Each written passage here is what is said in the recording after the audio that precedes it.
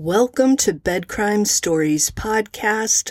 I'm your host, T, and I hope you're having a great day. Before I get started, if you could do me a favor, hit that like button and subscribe to my channel. It's a free way that you can help me. 59-year-old Debbie Collier was found deceased on Sunday, September 11th at approximately 12:44 p.m. I want to recreate the events leading up to when she was found. What follows is from the incident report filed by Sergeant Ethan Neal of the Habersham County Sheriff's Office. Note that Debbie had been reported missing the day before, a little after 6 p.m., when her husband, Steve Collier, with his stepdaughter, Amanda Bearden, by his side, dialed 911 from the Collier residence in Athens, Georgia. So by this point, Debbie Collier had been officially missing for 18 and a half hours. It could not have been an easy sleep for Steve Collier, Amanda Bearden, and Jeffrey Bearden, who no doubt would have been told about his mother's disappearance. Let's begin. Sunday, September 11th, at 12:28 p.m., Sergeant Ethan Neal of the Habersham County Sheriff's Office is notified by the Habersham 911 dispatch that a caller from Sirius XM service has been pinging a vehicle per the request of the Athens Clark County Police Department in reference to a missing person.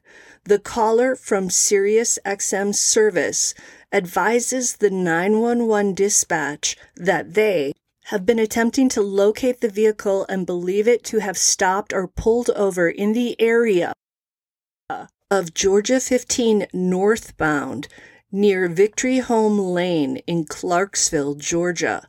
That vehicle turned out to be the 2022 black Chrysler Pacifica rental car that missing mom and wife Debbie Collier had been driving on Saturday. Next, Sergeant Neal requests that Officer Dakota Foster of the Tallulah Falls Police Department head to the area where the vehicle has been pinging in an attempt to track down the Chrysler Pacifica. A short time later, Sergeant Neal is notified by Officer Foster that he's found the Chrysler Pacifica. Debbie Collier's vehicle has been located. At that point, Sergeant Neal heads out to where the vehicle was discovered. When Sergeant Neal arrives on scene, he observes the vehicle parked in what appears to be a pull-off that leads to an old logging road. Sergeant Neal is then notified by Sergeant Foster that he'd noticed the same vehicle at that same location the day before on Saturday at approximately 5 p.m. Foster tells Neal that vehicles routinely pull into this spot. It sounds like Foster is trying to explain away why he didn't pull over on Saturday to investigate the parked car. And note that Debbie Collier had not been reported missing at that point, so I guess there would have been no reason to find the vehicle suspicious. Foster also tells Neal that when he checked the Chrysler Pacifica today, the vehicle was unlocked and unoccupied. Foster explains to Neal that after finding the car unoccupied, he walked into the wood line a short distance to see if he could immediately locate Debbie Collier, but he was unable to do so. At this point, Sergeant Neal requests that the Lee Arundel Correctional Institute's canine search dog come out to the location. Sergeant Neal also requests that Deputy Blake Forrester come to the scene to help in the search for Debbie Collier. So while Sergeant Neal is on scene waiting for Deputy Forrester to arrive with the canine, he sees a car drive up with a female driver. That female turns out to be Debbie Collier's daughter, 36-year-old Amanda Bearden. Bearden gets out of her car and is immediately observed to be hysterical. Upon seeing the Chrysler Pacifica, Bearden begins screaming that it belongs to her mother, Debbie Collier. Why is Amanda Bearden hysterical at this point? Although her mother's car has been located, doesn't necessarily mean that all hope of finding Debbie alive is lost. You would think she'd be hopeful in that moment, thinking positive thoughts, that her mom's going to be okay, that maybe she got injured hiking, but she's still alive. Sergeant Neal will later find out that the Athens-Clarke County Police Department notified Amanda Bearden when they found out that her mother's Chrysler Pacifica was pinging by SiriusXM service. So when SiriusXM called the police, they realized that the pinging vehicle belonged to the person who'd been reported missing the day before by Amanda Bearden, and that would be Debbie Collier. So the police department then calls Amanda, whose name is on the missing persons report, and they share the approximate location of the latest ping with her. Amanda, upon learning the news, immediately drives to the vehicle's location, and she arrives in record time. How was Amanda Bearden able to get to the vehicle's location so fast from Athens, which is 60 miles away?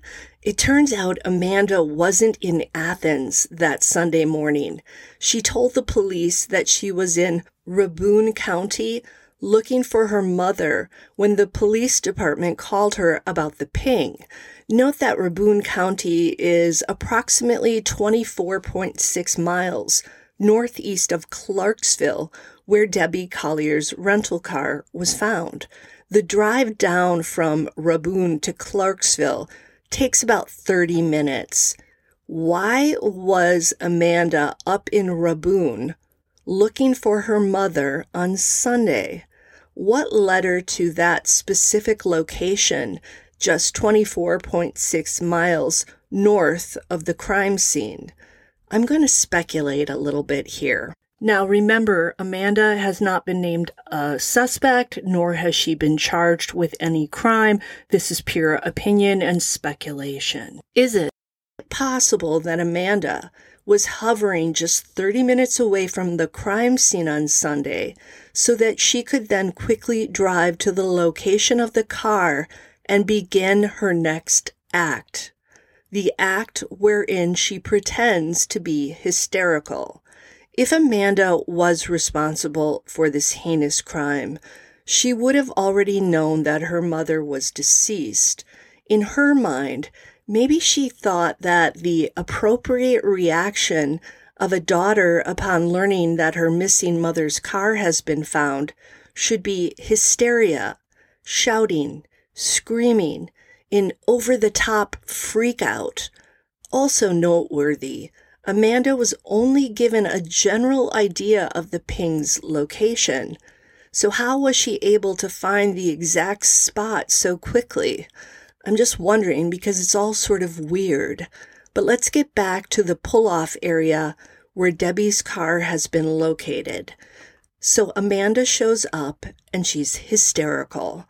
Despite Amanda's screaming and yelling, Sergeants Neal and Foster managed to briefly speak with her and ask her general questions about her mother's mental health and medical history. So Amanda tells them that her mom has no history of mental health issues, and she denies that her mother Debbie had any issues about wanting to hurt herself. Amanda also states that her mother has a bad back and she could not have walked far. While the two sergeants are chatting with Amanda, Deputy Forrester arrives, and he's got his canine search dog with him. Now, the dog is named Zane. Zane is a nationally certified tracking dog. Sergeant Neal briefs Forrester on the incident and requests that he deploy Zane immediately to try and find Debbie Collier. Now, I'm assuming someone keeps Amanda away from the rental car and prevents her from following the canine dog and the detective as they begin their search for her mother. So Deputy Forrester deploys Zane, and the dog immediately runs around the vehicle to the driver's side door. He then scampers into the wood line of the old logging road. Sergeants Neal and Foster follow Deputy Forrester and Zane into the woods. Forrester with Zane stays approximately 20 to 30 feet ahead of Neal and Foster. As Zane scurries about, Neal and Foster scan the woods on both sides for signs of Debbie Collier. So Zane runs 50 yards northeast, but he's unable to establish a track, meaning he cannot pick up a scent. Zane then runs in a south-southeast direction. Heading this way, the dog quickly establishes a track. He works south to southeast, away from Tallulah Gorge and away from GA 15. Zane tracks in that direction for 1/4 of a mile. That's when Deputy Forrester notices a red bag through the thick brush. As he approaches the red bag, he notices a blue object that appears to be a tarp. As he travels still farther down the hill, maybe 10 to 15 feet, Forrester spots a tan object. Upon approaching this object, he realizes that it's a person. Forrester then calls out to Sergeant Neal that he's located an item.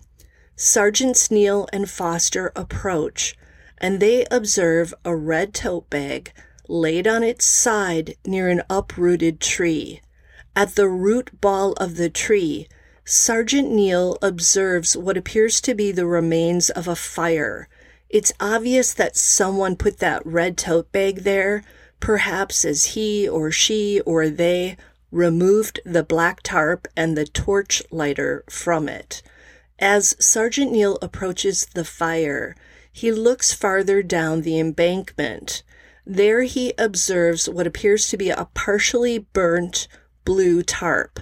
Looking even farther down the embankment from the tarp, he sees Deputy Forrester standing near a female without her clothes, lying on her back, grasping a small tree with her right hand. When Sergeant Neal approaches, he immediately sees that the woman is deceased. He's able to identify her as Debbie Collier. Sergeant Neal then goes into overdrive, making sure the crime scene is protected, calling for backup, placing crime scene tape around the black Chrysler Pacifica, and starting a crime log at approximately 15:06 hours. That's military time for 3:06 p.m. At some point, Debbie Collier's husband, Steve, shows up at the scene. It's now raining, and he's come prepared with an umbrella. One can only imagine how the horror and shock of those moments, along with the dreary rain coming down, affected Steve Collier and Amanda Bearden. A short time later, crime scene investigators arrive on scene. A wrecker service also turns up to remove Debbie's rental vehicle and drive it to another location for processing. Upon completion of the initial investigation at the scene, a coroner is allowed to collect Debbie Collier's remains. This is how the minutes passed from the moment the Sirius XM service noticed the ping from Debbie's rented Chrysler Pacifica to the moment the coroner showed up to ensure the remains were carefully removed and taken to the coroner's office for an initial autopsy. If you enjoyed this video, please hit that like button, subscribe, leave me a comment. Until the next time on Bed Crime Stories.